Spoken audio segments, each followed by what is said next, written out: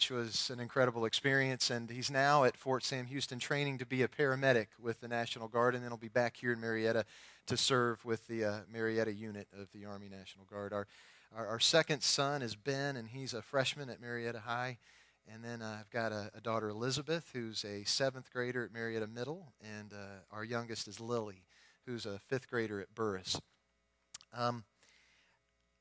David was kind enough or foolish enough to ask me to bring the message today, and I'm going to let you decide which one of the two those might be. But just to give you a little bit of background, it just hit me this past week as I was preparing that it was exactly 1 year ago. It was the very first Sunday in October of last year that was my last Sunday serving a church, Grace Bible Church in Lucas, Ohio.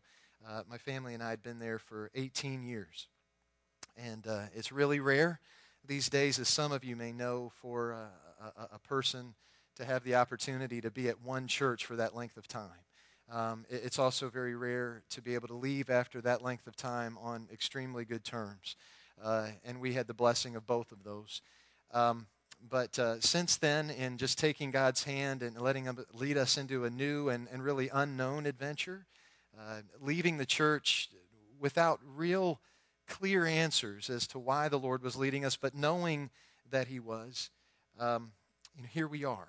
And it's been wild and wonderful and weird and challenging. We've learned about Marietta that you have folks that are deeply rooted here and multi-generational families that have been here in Marietta, and you've also got real newbies, like us and everybody in between. And maybe a lot of you can understand what it's like to adjust to a totally different place. The church that we served was about 150 to 200 in a town of 750 people. And it had its own school system, which was absolutely amazing. But in that whole school system, from kindergarten through 12th grade, we had about 500 students. And we lived walking distance from the school, and I lived across the parking lot from the church. And as you all know, Marietta is a little different than that. And it was rural and very blue-collar, and it was wonderful. But in the process of adjusting from there to here, it's been filled with a lot of challenges. And, I think we're here a year in, maybe a little over a year, and our heads are still spinning. And we're still adjusting. And we have no idea how much longer it might take before we feel settled. Not that that's necessarily the goal, but that's kind of where we are. And for me personally, all of this has exposed something interesting in me, something not unfamiliar to me. But, for all those 18 years and seminary before that and the wonderful things we got to do with the Lord and receive from the Lord there in Lucas, Ohio, I realized that when I was there was just sort of these natural guardrails that God had kind of built in. And every week, just these anchors of preparing for teaching and preparing for messages and preparing for worship and just overseeing and ministry to people and seeking to be useful to the Lord and counsel and other things. It's just an interesting and unique environment to be in as a believer. But coming here and having all of that sort of change, it's been interesting. And it's been particularly challenging to adjust to. But for me, what it's exposed is this. I don't like uncomfortable. I'm kind of anti-struggle, anti-awkward. I'm more pro-pleasure, pro-happy, pro-nice, pro-easy. Does anyone understand what I'm talking about? I mean, there's just something in me that wants the evidence of God's will and leading in my life to be blessing upon blessing rather than confusion and challenge and the unknown and all of those things. And maybe a lot of you get that, and a lot of you share that.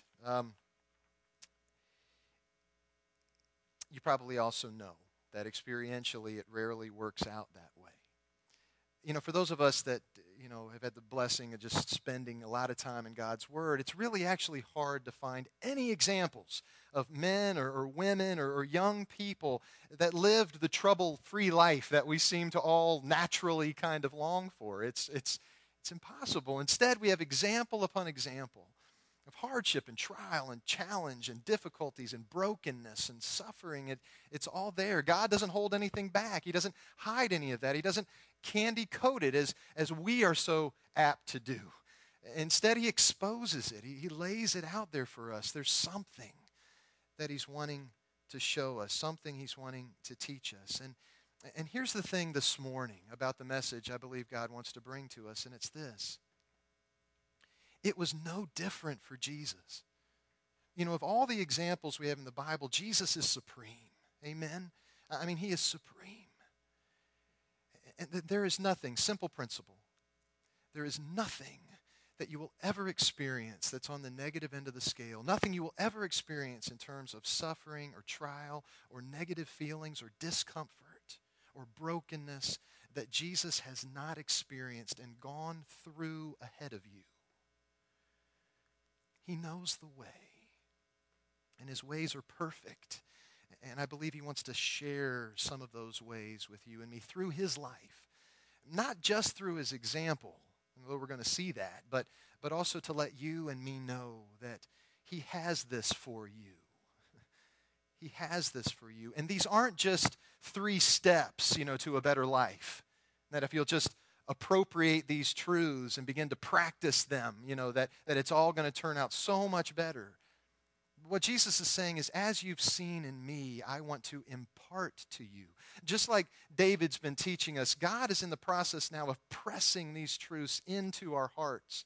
It's not just propositional truth that surrounds us, rules and regs and steps to follow and all of that. It's not that any longer. Now in Christ and through the Holy Spirit, Jesus wants you and me to know this. He wants you to know that he didn't just die and give his life for you as a substitute, but he died to give his life to you through the Holy Spirit. And so what we're going to see in Christ are not steps. What we're going to see in Christ is a life and life responses that he has for you in your times of struggle and suffering, just like he experienced those struggles and suffering. Let's get ready to look at God's word together. Would you pray with me as we just ask him to oversee it all? Let's pray. Lord Jesus, you are the King. You are everything. You are our life, our Redeemer, our friend. You are the one that the Father has given to redeem us, to pay the adoption price so that you could purchase us for yourself. And we are so grateful. Lord, show us what you want us to see and speak to us in a way that we can hear. And Lord, press into us by your word and your Spirit this life response, this glorious new and living way that you have for us when we go through times of discomfort and struggle and challenge. And I pray that through it, Lord, there might be many this morning that are encouraged and Lord, others who are freed this morning, healed and touched and raised up. And I pray these things in Christ's name. Amen. Would you turn in your Bibles with me to John 13? We're going to look at just 5 verses 1 through 5. And I think we're going to pop that up on the wall. And something I'd love it if you do with me is let's read it together. Okay, ready? It was just before the Passover feast. Jesus knew that the time had come for him to leave this world and to go to the Father. Having loved his own who were in the world, he now showed them the full extent of his love. The evening meal was being served, and the devil had already prompted Judas Iscariot, son of Simon, to betray Jesus. Jesus knew that the Father had put all things under his power, and that he had come from God and was returning to God. So he got up from the meal, took off his outer clothing, and wrapped a towel around his waist. After that, he poured water into a basin and began to wash his disciples' feet, drying them with the towel that was wrapped around him. You know, right in that first verse, something very interesting is said. It says that Jesus knew the time had come for him to leave the world. This time had come. And in the NIV, you might actually have a footnote written there.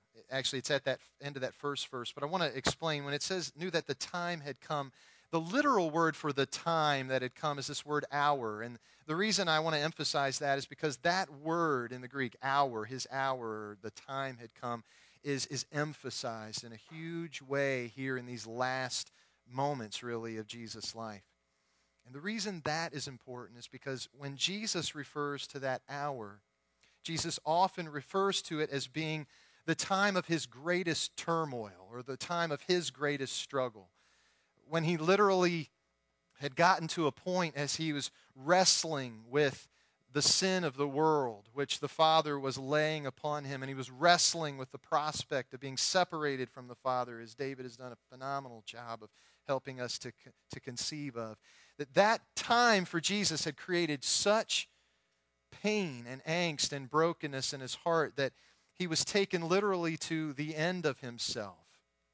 In his humanity, he was being taken to the brink and beyond. I want you to turn back with me and just see one verse back in John 12. So just the previous chapter in verse 27. I want you to listen here in this verse for Jesus using that term, the hour. This time has come for me. I'm in the midst of this time. He says this, verse 27, now my heart is troubled, and what shall I say? Father, save me from this hour? Jesus says, no. It was for this very reason that I came to this hour. Father, glorify your name. I think it's all too easy when we see Jesus say, my heart is troubled, to kind of minimize that. Because after all, he was Jesus. And we think, how troubled could the eternal Son of God really be? I mean, he's all-powerful, right? He's all God. Yes, he's all human. But I think in times like this, we tend to lean more toward the entirely God part. And we kind of think, well, he was bothered, he was upset, he was uncomfortable. But one of the things that God wants to make crystal clear here is this word troubled means exactly what we just said it means. It means that he was experiencing a kind of pain and a kind of suffering inwardly that, quite frankly, no matter what we go through in this life, I don't think we can completely understand. And whereas Jesus says this, look, this is what's going on inside of me, but rather than asking God for an escape, rather than asking him to open up, a door for me to exit stage left, Jesus says, no, I realize that this is actually God's will. I came here to suffer. I came here not to go around this or to find an escape, but I came to go through this because this is God's purpose for me. This is the Father's purpose for me. But what's extremely interesting is this, and bear with me, whereas Jesus says, what should I do? Should I ask God to save me? It would just be a little while later that Jesus is in the Garden of Gethsemane, and what does he do? That shows us the proof of the kind of pain and of the kind of suffering he was experiencing. At that point, it's not a rhetorical question anymore. At that point, in the garden, Jesus does what? He asks the Father to save him from this pain. He says, Father, if it's possible, take this cup of suffering from me. And then one of the most powerful, transforming, amazing verses, and I think in the whole Bible, Jesus says, yet not my will, not what I want, but your will be done. One of the most other amazing pieces of evidence that Jesus in his humanity was so far past anything that he could bear on his own, apart from the Father's presence and the Spirit's power, is, as David mentioned before and brought out, what was happening while he was speaking to the Father at that time in the garden. He was sweating droplets of blood. And if you've done any study on what must have been happening to his fully human body at that time, this was proof positive, God revealing to us this was all and more that any person could ever bear. So here's the deal. In Jesus' time of greatest pain and struggle, how did he respond? What does our passage show us? What does God reveal to us about how Jesus dealt with his time of greatest suffering, and what can we gather from that? So flip back, if you will, again to John 13, and let's take a look together. The first thing that God shows us is this. His first response is found here. It says, having loved his own who were in the world, he now showed them, as the NIV says it, the full extent of his love. This is where we have the footnote. Many of you may have it. I have a little letter next to the end of that verse, and it points me to the bottom of my page. And it says there's another rendering of that. And mine says this, having loved his own who were in the world, he now loved them to the end, or he loved them to the last. This is God's way of telling us that Jesus didn't just love his disciples when things were comfortable, when things were easy, when they were enjoying one another's company and traveling from place to place, and the weather was better and those types of things. But Jesus also loved them when it was really hard for him, when he was in the midst of his pain and his struggle, and when it was the worst, Jesus did not stop responding in his suffering by loving. And one of the greatest examples we have of that is what he does at the end of this passage. The Bible says that Jesus, the very Son of God, takes off his outer cloak and wraps a towel around him, and one by one he gets upon his knees before his disciples and he washes their feet. But God holds us up there for a moment because he interjects right in the middle of our passage this information. He says, the evening meal was being served, and the devil had already prompted Judas Iscariot, son of Simon, to betray Jesus. I don't know about you, but a lot of times when I'm reading the Scripture, I hit these bits of information or pieces that just don't seem to quite fit. Why there? Why there is that interjected? Right in the middle of what seems to be another sort of message. And I think it's this. It's because guess who else got their feet washed by Jesus? If you look a little bit further on, you'll see that who was still there? I mean, David said there was a point at which Judas left and he went to betray Jesus. But guess who was there right then? It was Judas. Jesus washed Judas' feet, knowing that the devil had already entered Judas. The devil was in Jesus' band of brothers. He was in the inner circle at that point. And Jesus knelt down before him and washed his feet. I don't even know what to say about all of that, except to say that's radical. For us, if ever there was a time when we felt like the enemy was in the camp, and we were under attack, if ever there was a time we were going to ball our fists up and raise our defenses, and fight back in our own concept of what it means to fight back, it would have been a moment like that. But what does Jesus do? Jesus loves to the end. Rather than withdrawing, separating himself, rather than fighting back or fleeing, rather than any other kind of a coping mechanism, Jesus continues to engage. He continues to love. He continues to serve. He continues to the end, even at his time of greatest struggle. The second thing that we see Jesus do, whereas there's this love response, which is an active response in his time of suffering, we also see his inward response. God opens that up and sheds light on it. The word says this, Jesus knew, verse 3, that the Father had put all things under his power and that he had come from God and was returning to God.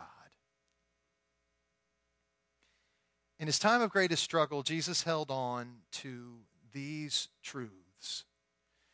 Rather than let his feelings, rather than let his circumstances dictate to him what was true or how to interpret what was going on around him and inside of him, instead Jesus held fast to the truth of God, and it was this: he knew who he was.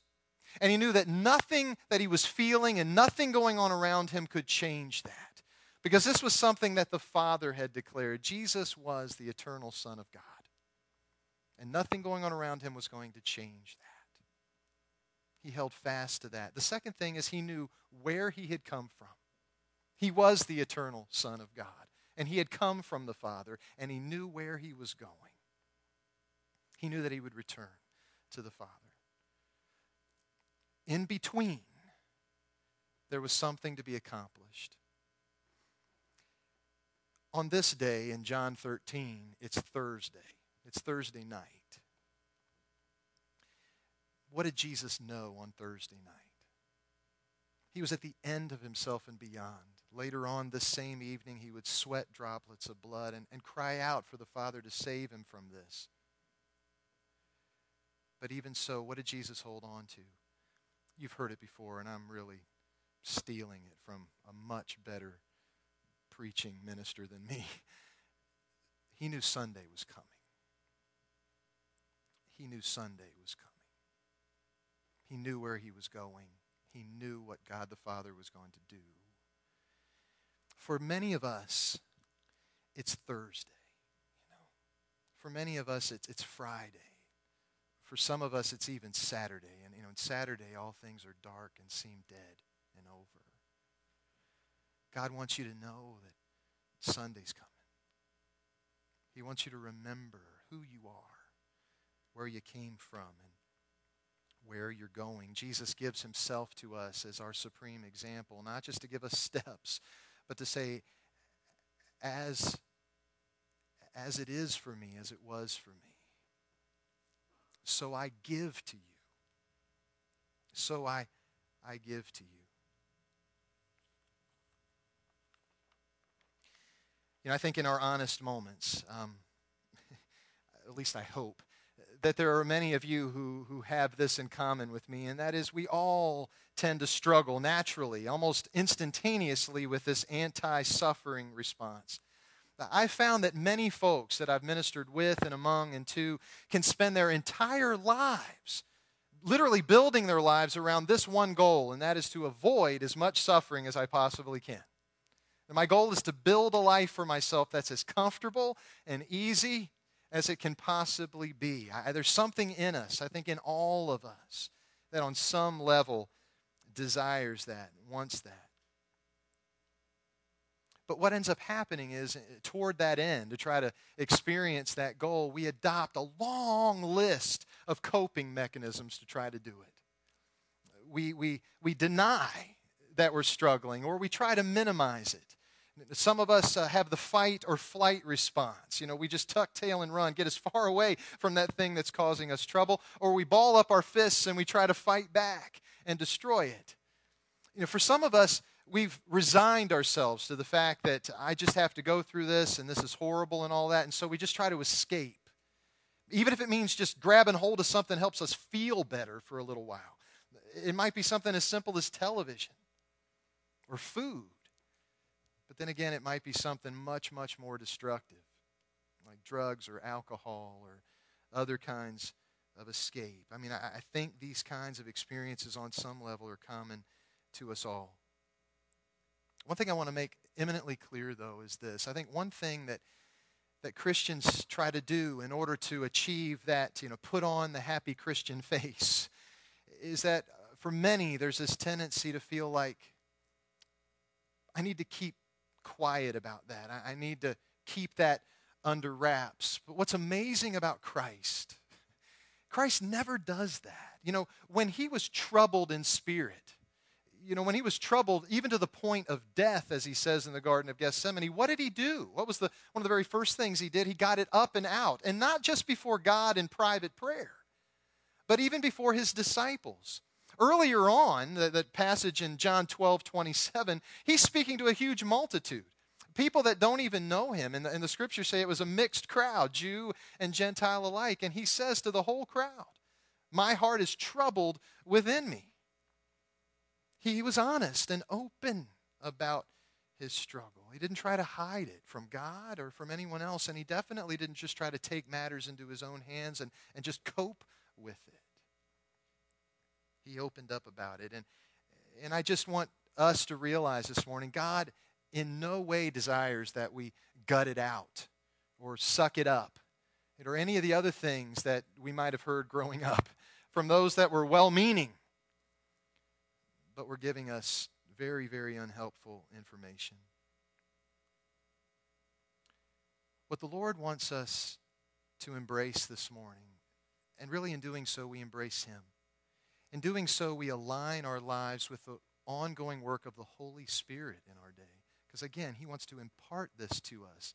Not just give us instruction, but give us Himself. And to have His victory in His time of greatest struggle, have His conquering rather than His coping be yours.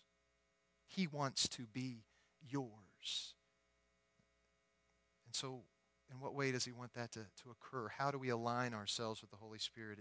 It's simple. We've heard it, but let's just touch on it one more time. Number one, in your time of greatest struggle, do not settle for coping. Tune in to your coping mechanisms. Make a list of them. The next time that you get hit with something that really knocks you for a loop, go into a little period of prayerful self-examination. When you get squeezed, what comes out, as we've been talking about.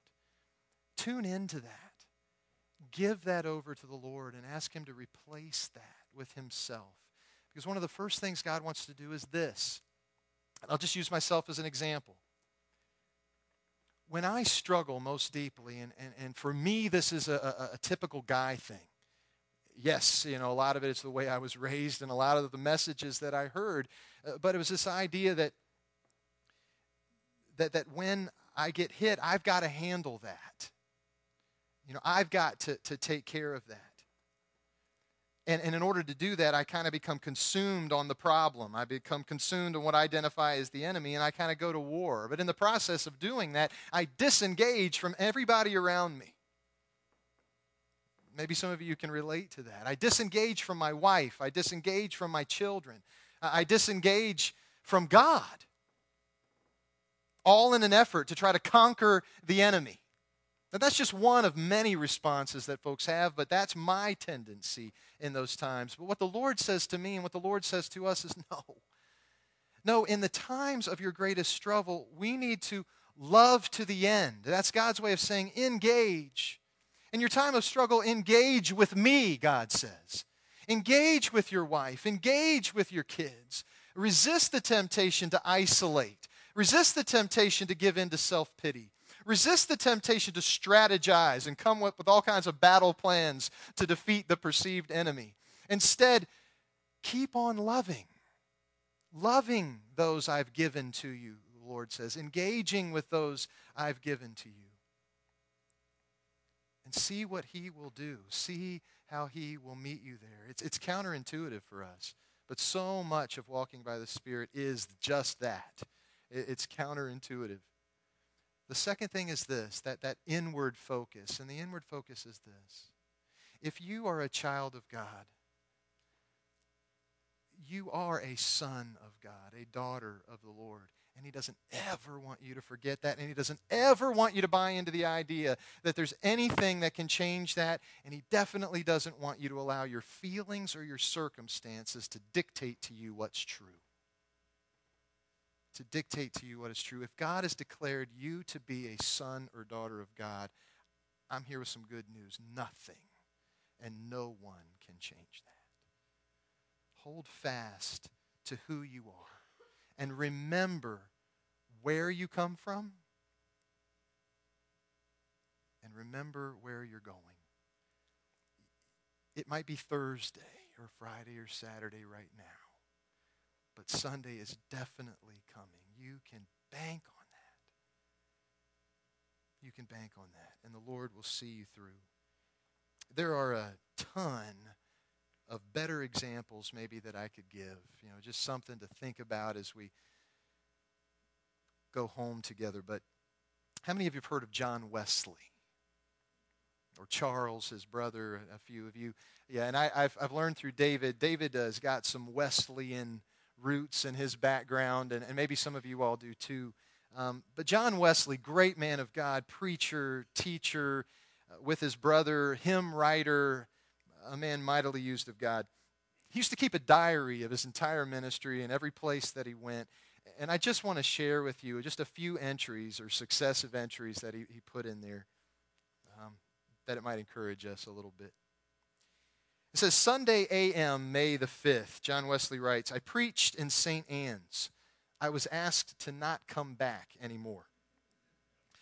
Sunday p.m., May the 5th, preached in St. John's. Deacons said, get out and stay out.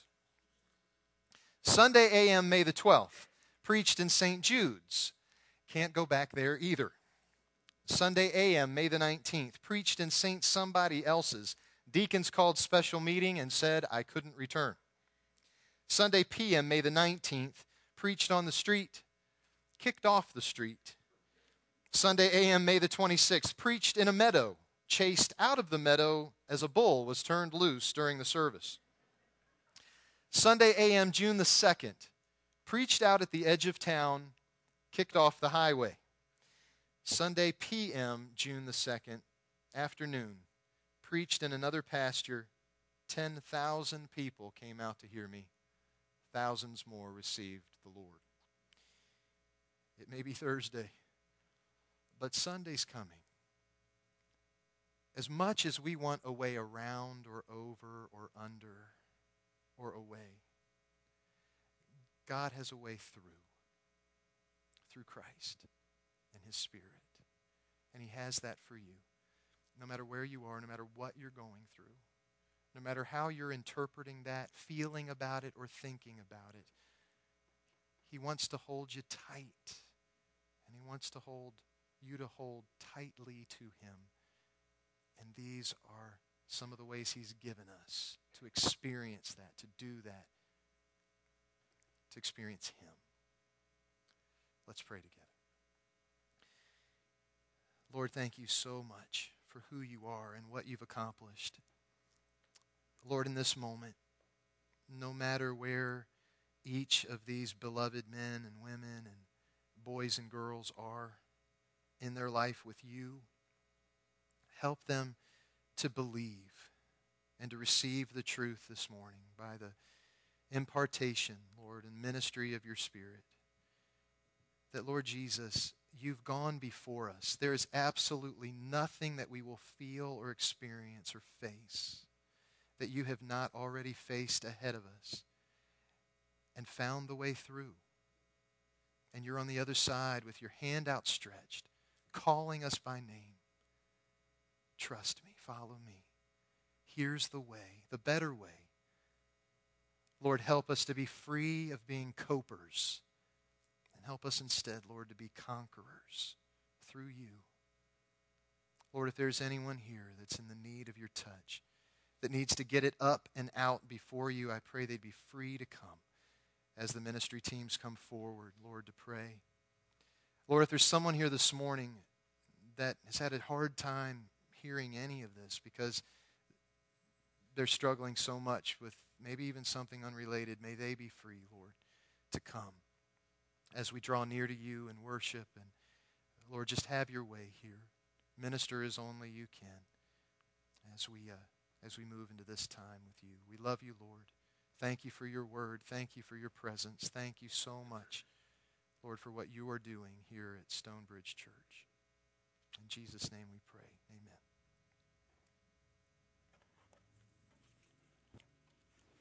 All right, y'all can stand. Prayer teams, if you would come forward.